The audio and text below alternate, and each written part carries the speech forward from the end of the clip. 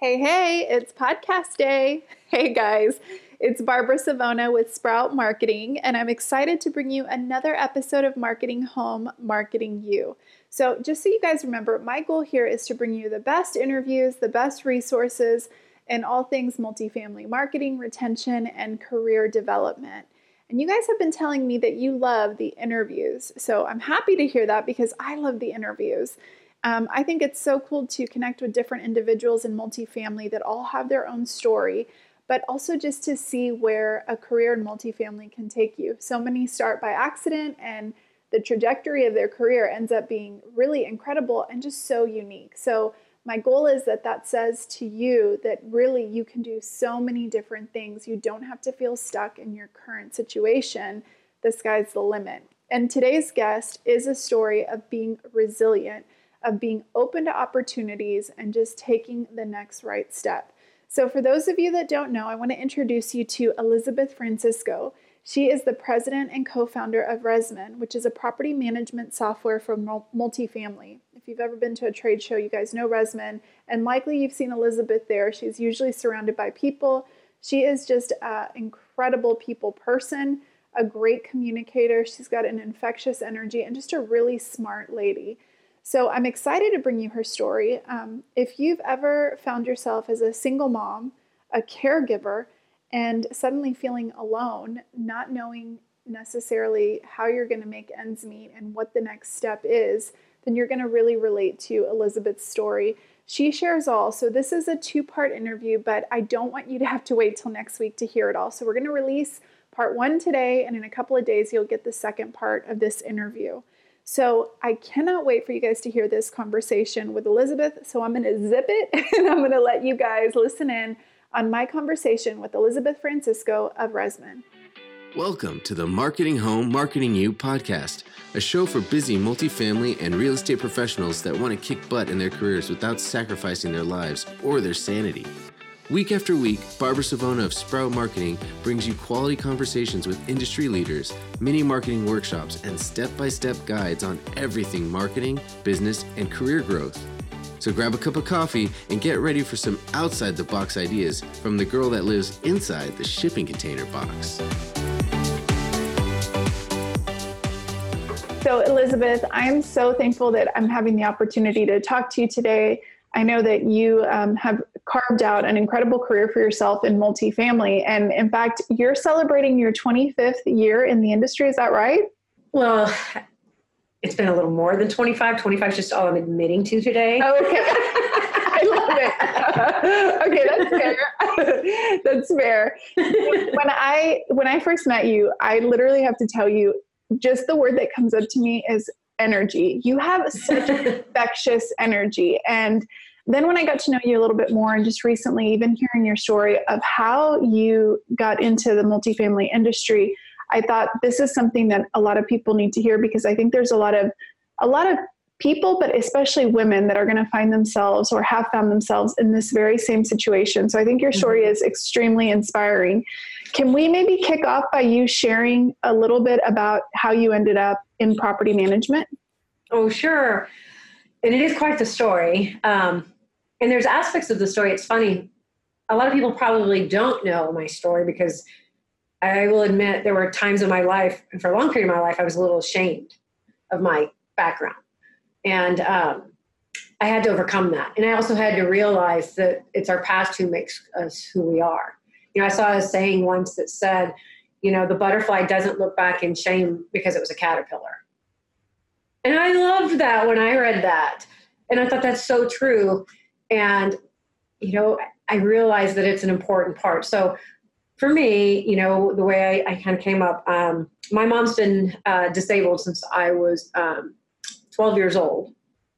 And so we kind of had a little bit of a rougher life. I've been working since I was 12. I helped support my mom and my brother. And so getting, you know, out of that environment or getting just to a point where I could do more was important to me. So my work ethic started really young. And when I knew that I wanted and needed to go to college. So I got myself in, and it's so funny. I went in for accounting and then discovered I was really good in science. So I was a biochemist major. And I thought, oh, this is it. This is going to be my career. Like, I really like genetics, and I can't explain it.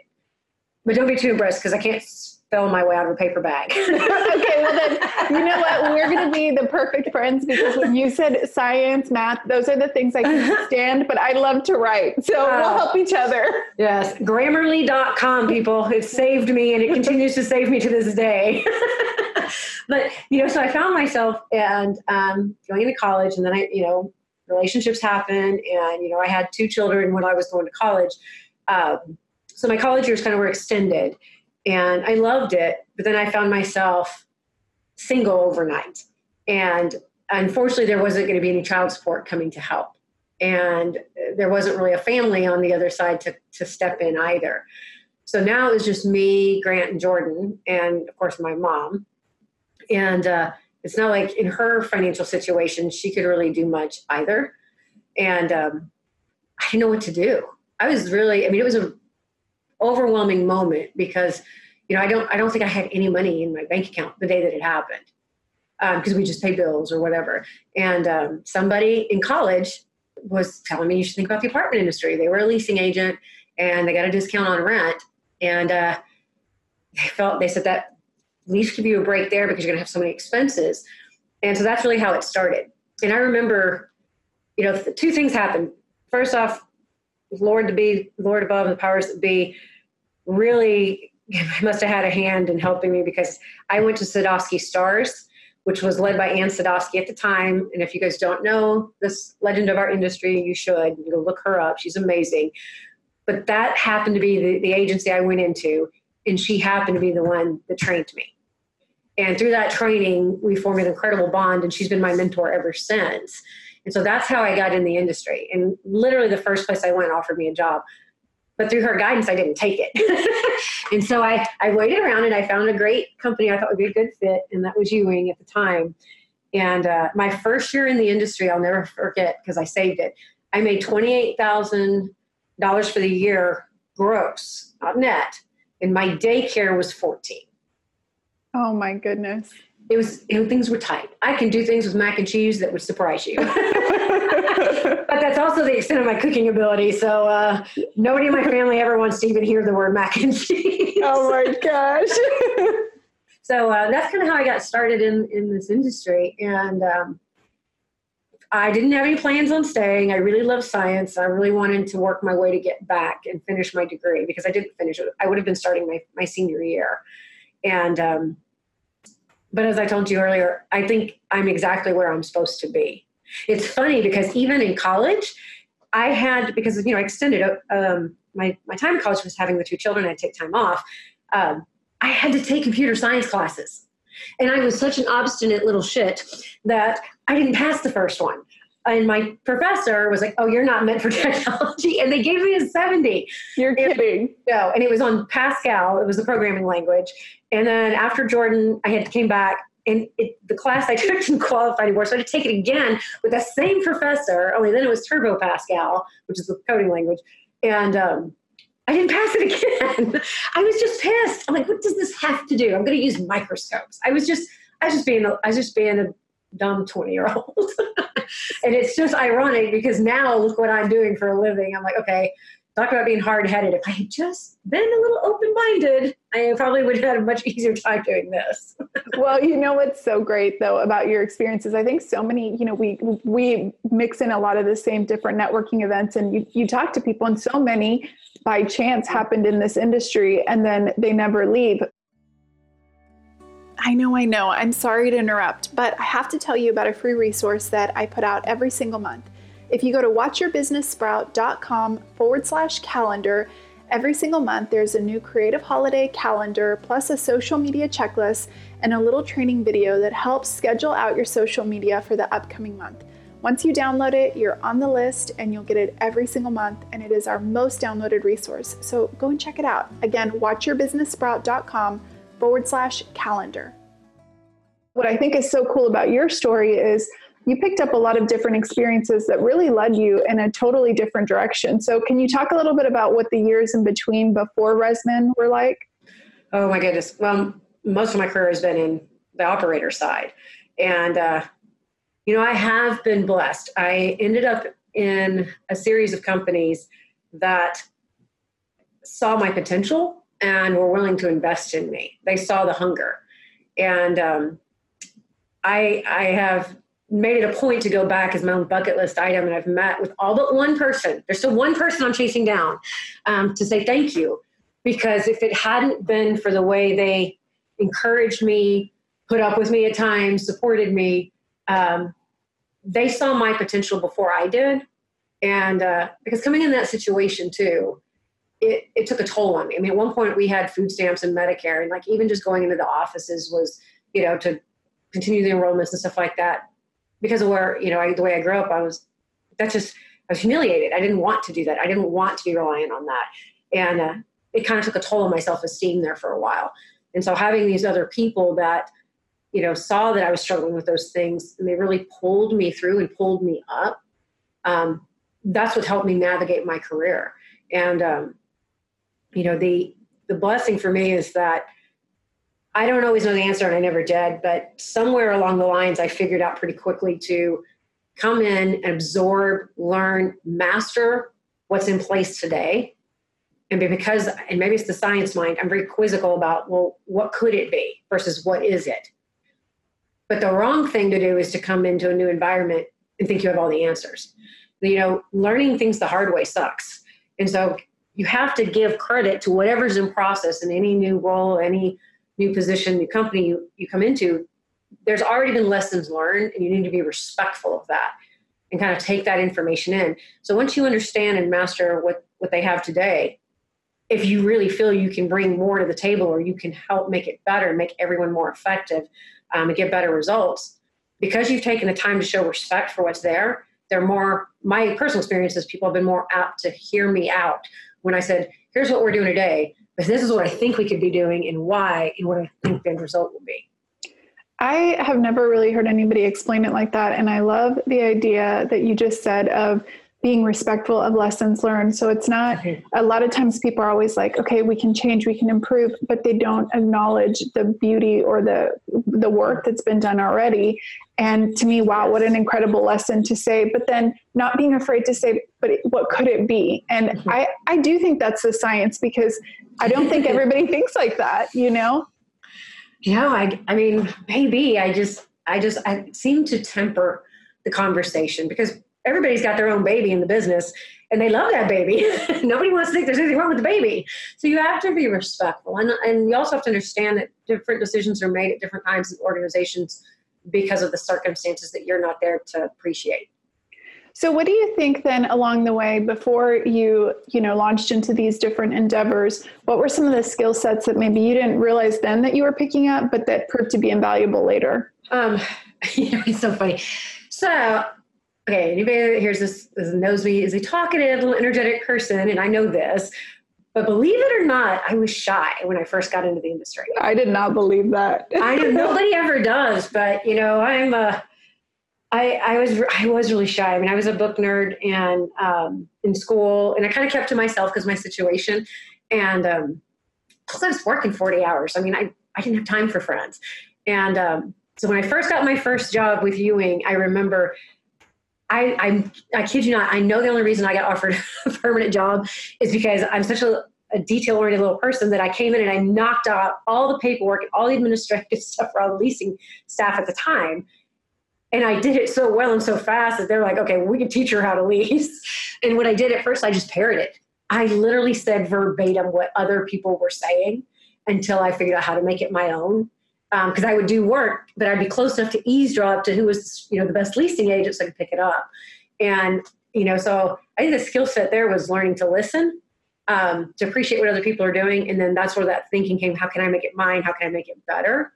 I can also tell you I'm pretty passionate and emotional. Now, I know there's a lot of conversation about whether that's good or bad in the workplace and in business, but that is who I am. And I also think it's that passion that drives me to push harder than other people. So I don't know that because if you're passionate, you're going to have emotion. So I don't know that I agree with it. There's not a place for that in business. But I think that it's helped me drive myself. I had to learn about communicating. So one of my lessons when I worked with ECI out of Atlanta is I would feel very passionate about something. I'm sure people that are listening have been in a situation, especially if you're still on site, that something's come down from the corporate office that you know darn good and well they are not making the best decision for the asset or the employees, and the results are not going to be what they expect. And you can be really passionate about trying to push back on it. But if you don't know how to, the art of the delivery of that communication, if you don't know how to take a step back and figure out how to make the argument, and you just come at it from passion or gut, you won't be heard. And that's where I had to, my biggest lesson there was learning how to communicate in a way that not only would I be heard, but I would have the problem, the solution, and the results, but I'd back it up with data. And that's probably the biggest lesson that I had to learn. And it was funny. I think Phil Carlock, to this day, would probably still say I'm one of his favorite little thorns in his side, because we had some pushback here and there, but he really did. That was the first time I think that I learned that lesson. I learned it the hard way too. Well, and you know what? I think that you said something so interesting, because one of the things I wanted to ask you is almost what advantage do women have in business that maybe they don't know, like a secret power? And maybe you just hit the nail on the head, because I'm in team, same thing. I'm in team that I feel emotions, I feel things strongly and passionately, and I many times have credited that to the times that I've had success. So do you think that that's maybe a woman's superpower? I think it could be, yeah. I think it's funny, at one point, so I've been lucky enough when I worked at Summit Properties, and then when I worked at ECI, I was honored with some, awards at each one. And the only thing that came to mind when I got to get up and acknowledge the award was that I'm so passionate, and I think I even made the joke to Henry at the time, who was the founder of ECI. I was like, well, I know you own the asset, but at the end of the day, it's my asset. And that's where the passion comes from. I run it like I own it. And so I think that passion can be a woman's superpower. I also think what I've seen is women tend to have a higher degree of emotional intelligence. And I think, more and more you're hearing that, the three legs of the stool for the CEOs and what people are looking for now is there's a lot more focus on the emotional intelligence and EQ for those top leadership positions because of how we engage with our employees. And what we now have a lot of evidence that shows the level of engagement of your team equates to different, higher profitability and higher productivity. And so I think that's a superpower that we do have. Yeah. And, I think something else that maybe is unique to you and maybe, I know there's others that have this, but I feel like you learn to deal with setbacks in the different things, the different endeavors from the very beginning, because what I said about you earlier was that, you have this infectious energy, but it's a very happy energy. So how do you keep that happy energy, that outlook when things have kind of kicked you in the butt? I'm so glad you asked that. And that wasn't even on our pre-list. That's right. I had to throw a few surprise things. That's okay. No, because it's a choice. 100%. It is a choice. I choose to be that way. Because I have had a moment in my career where I did let something get to me. And it had to do with a partnership gone bad. It didn't work out. And because I believe in people's potential, and I'm a pretty giving and trusting person, which is a strength. And I also know it can sometimes set me up for some failure. I don't believe I should have to change for that. I just try to be more cautious and learn from it. But there's a situation that played out that, it wasn't right. And it took a toll on me. And I found myself being very angry and resentful, which is not like me. And I noticed this change, and it was about 3 months. It was over about 3 months, and it affected my attitude coming into my job. It affected the people around me. That's really where I started to notice it. Is I noticed the company feeds off my energy, and I know that. And so when my energy changed, it kind of startled some of the people around me, and it started to change the way they were thinking about the company and the business. And just one moment, it just kind of hit me, and I realized, oh my gosh, you're doing this. You have to pull yourself out of this. and you need to turn it around. And the past is the past. You can't look in the rearview mirror, learn from it what you can. And, where are the positives you have today? Like, so maybe it's, you start journaling and I would write down like what am I grateful for? It impacted the business and impacted me personally and financially, but okay, I can't do anything about that now, but what can I do? And so really it was just trying to refocus on, okay, well, this is what I still have today. I still have the company. I'm going to take it forward, and I'm just going to focus on what my outcome will be from this point forward, and maybe not look at what it could have been, or how they took away from that. And, but it was hard. I mean, the self-talk that I had to do was super important. And I think I did it for other people. I think when I realized I was having an impact on people around me, that's what gave me the strength to basically smack myself around. Yeah, I like that, the self-smack down. I did. I gave myself a good talking to.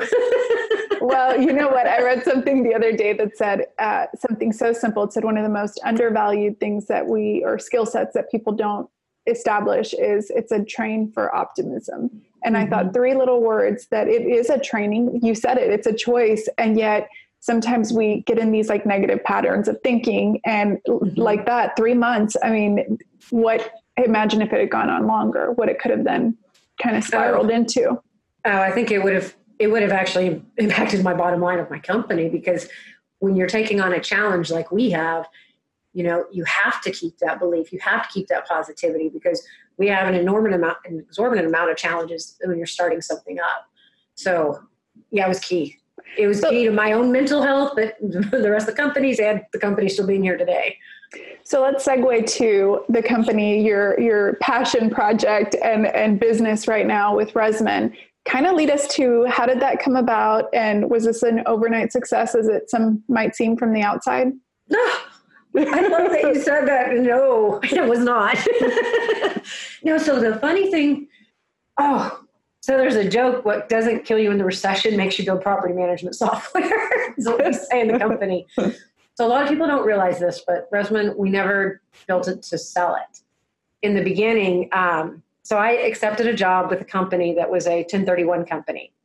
And I didn't really know about it. This is back in 2006. 1031s were still fairly new in the multifamily realm. It kind of changed because of a tax ruling back in 2002. So these companies started sprouting up that were the 1031, basically asset managers. And then you would hire in a third-party management company. This particular group decided to start a management company underneath them, which was pretty unique at the time. And so I was excited about this new opportunity, going to learn, it was going to add it to my resume. There weren't a lot of people doing it. 2 fatal flaws.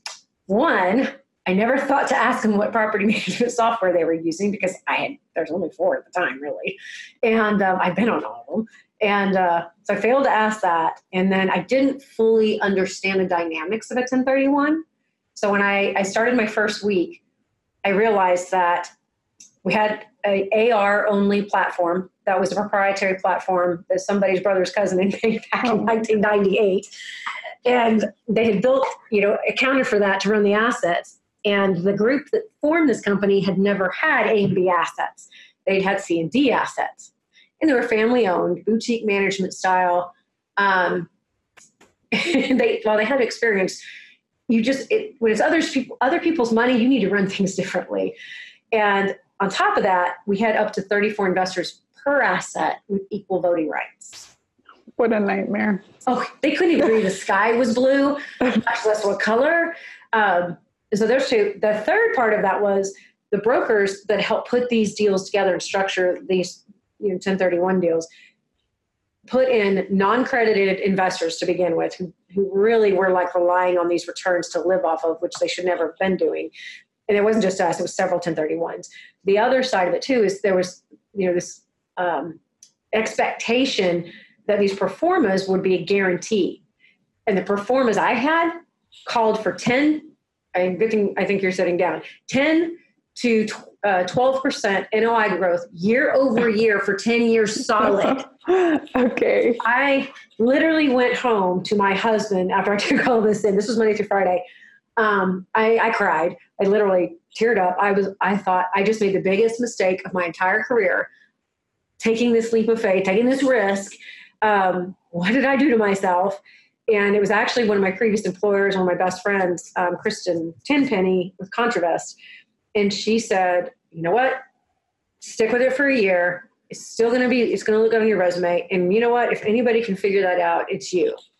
She goes, nobody's going to hit those numbers. So you got to be upfront with it right off the bat. But by God, you'll get as close as they can. And so I did. I thought through it. I came back in on that Monday with a plan, and this was October 2006.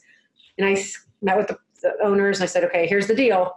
Number one, we need to accept these numbers are crap. You're not going to do that. And by the way, the recession's starting. So we're going to know we have to deal with this. I'm going to need budgets that are realistic, which, are not going to be, padded. They're not going to be too conservative, still be aggressive, but we know the recession's already starting. It's like, oh, by the way, I need software. I have to have tools. Famous saying in multifamily, if you can't manage it, you can't measure it, and I can't see, I have no insight into anything. So they agreed that we would do this. And so I started assembling my team, and, I thank God I had some of the best people in the industry come to work with us. And slowly but surely we discovered we could not buy or contract with another property management system because my investors wouldn't agree to it. I couldn't get them to agree because the performers didn't have any money allotted to change software. So I'm either the smartest person or the dumbest person that said, well, we have this AR only platform. Why don't we just add to it? And keep in mind, I failed those code classes. I didn't pay attention enough. Famous last words. So we did. We sought out. We went out to find a developer to hire into Sequoia, which is Nick Olson, and he became our architect. And he joined. So we were just going to add to it. First thing he says is, "This is crap code. I can't use any of it. We're literally starting from scratch." So we did what's called agile, production. We literally, I tackled. For me, I had to figure out what was the most important things to do. And I knew it wasn't going to be up to me. So we would pull all of our teams together at Sequoia. And we were just honest and transparent with them. I said, look, guys, we're seeing more and more signs of what's happening in the recession. It's going to get worse. Everybody, we're looking for staff. We know we're not going to fill those positions because everybody downsized in staff, which puts more work on our poor associates. It's like, so we have the same, here's where we are today. We've got to get we've got to outperform a down market. Okay, that's a challenge. We've got to do it with less people. Oh, and by the way, less money coming in, right? After everyone got past the initial shock, the conversation we had was, but we can do this, but we got to do it together. And we have this opportunity to basically help you guys with tools, but you got to tell us what you need. And so we all came together, and in the, when we first started, I would hear things like, well, my old software did this, my old software. I was like, no, that's not what I want to hear. Tell me what's the most important tasks you need to accomplish on a day-to-day basis to ensure that we get every dime out of this asset we can to help us have higher occupancies than our neighbors. What do you guys need? And it was funny because it always came back to the same thing. We spend too much time building reports that nobody reads because people still call us and ask us the same questions were in the reports we sent them. We have too much paperwork with AP processing and payables. And it all just came down to we need more face time with our customers. If we're going to get, we know in a recession, people are going to double up in apartments. They're going to move back home or they're going to double up in roommates. So if two roommates are having this discussion, we want the one that lives at our property to advocate to come here. We have to build emotional connection so that the person that's thinking about, man, do I give up my apartment, is willing to give up something else because they've had such a great experience here. They're going to do everything they can to stay as long as they can. And the only way we're going to do that is they said they needed FaceTime. It's got to be an emotional connection, and we got to create an experience. And so, okay, that's a great place to start. So then we asked them, we looked at every position and every role and what they needed to accomplish and what would help them accomplish their goals. And then we brought the developers in with Nick and said, okay, here's what we need to accomplish. Let us figure out how to make that a shorter process, which is where like our 1, 2, 3 click technology came through, and why we built Resmond's all of the different capabilities, whether it's maintenance or reporting or budgeting, counting, operations, all on one single platform, was because that's the only way we could really accommodate that ease of use and data integrity at the same time. Really much harder to do than we thought, but that's what we did. And that's how it started. And then we would roll it out literally. Like I would have a problem during the day. Like I was getting hounded over delinquencies. So I'd pull up the team and we would talk about it, and I'd get all these system managers together, and managers was like, okay, I think the industry standard at that time was like 2% of your effective gross income. We needed to get below that. Or we'd really like to get down to like 0.5%. And when I understood the process they were all doing, I'm like, well, that sucks. So what we did is we made a point to build a dashboard module that they designed that allowed them to do all their interactions, just dot, dot, dot, dot, dot, in one module right there on the homepage, put in their notes, make a phone call with the IVR system, or, our phones were hooked up at the time to our computers, and make notes that then carried over to all the appropriate reports that they would normally have to go log in, put it in a communication log, put it in an age receivables report, write it down, type it in, and it just consolidated their efforts. So they were able to get through it so much faster. And I think we had one property that her delinquency changed so much, and she was one of the main contributors. She went to getting a bonus for 10 months straight for zero delinquency. And that is so cool. And that's how it ended up in the software. It's people like to give me a lot of credit for it, but I think I'm just the world's greatest translator between multifamily operators and associates to coders. It's like I'm good at mock-ups and I'm good at communicating what they need. Well, and you told me once that you would spend the evenings like late into the night trying to design the workflows and all the the back end of it. I just added it up, believe it or not, because of something else we were doing. Because there was no payroll for Resman. It was Sequoia. So that was a full-time job, which was definitely in excess of 40 hours a week. So I would stay up every single Monday night, Wednesday night, and then sometimes a Thursday night, but not the whole night, but definitely every Saturday and Sunday. And I would work on Resman for our own internal use. And it's so cute. The only reason, what a great way for a software to come to market. The only reason our software went to market was because a wonderful manager we called Mighty Jet. Her name was Mary Alice Kelly in San Antonio, Texas. Her property was up for Property of the Year. And when they came through and were doing the tours, they were really impressed about the physical condition of her asset, which was really they called it an A because it was only 5 years old, right at 5. But the amenity package they put in was a B. And that's a stretch. There was a stabbing the day we were there for due diligence. No. Yeah, this was no A++ with bells and whistles, trust me. But her property was still performing really well in the midst of the recession. But her residents were so loyal, and that property was immaculate. And they were asking how she had so much time. And she said, well, the entire staff goes out. We all pick up trash. We all take care of the condition. Well, how do you have time to do that? No, for the office staff, instead of all your work done. She says, well, it's because we use Resman. They're like, well, what's a Resman? So she literally showed them, took them in her office and showed her what was then the desktop-only application of Resman, which wasn't even that sexy, trust me. And she showed it to them. And then somebody came back and told me, I don't think you guys know what you've created. You should sell it. And that's how it started. My goodness. What a story. It was like not in the plan originally. This was just, by you being like, no, we've got to figure something out because we have no money and no decision. Exactly. Okay, guys, there's your cliffhanger. Isn't Elizabeth just such an incredible example? I love when she said, I run it like I own it. And so I think that passion can be a woman's superpower. How cool is that?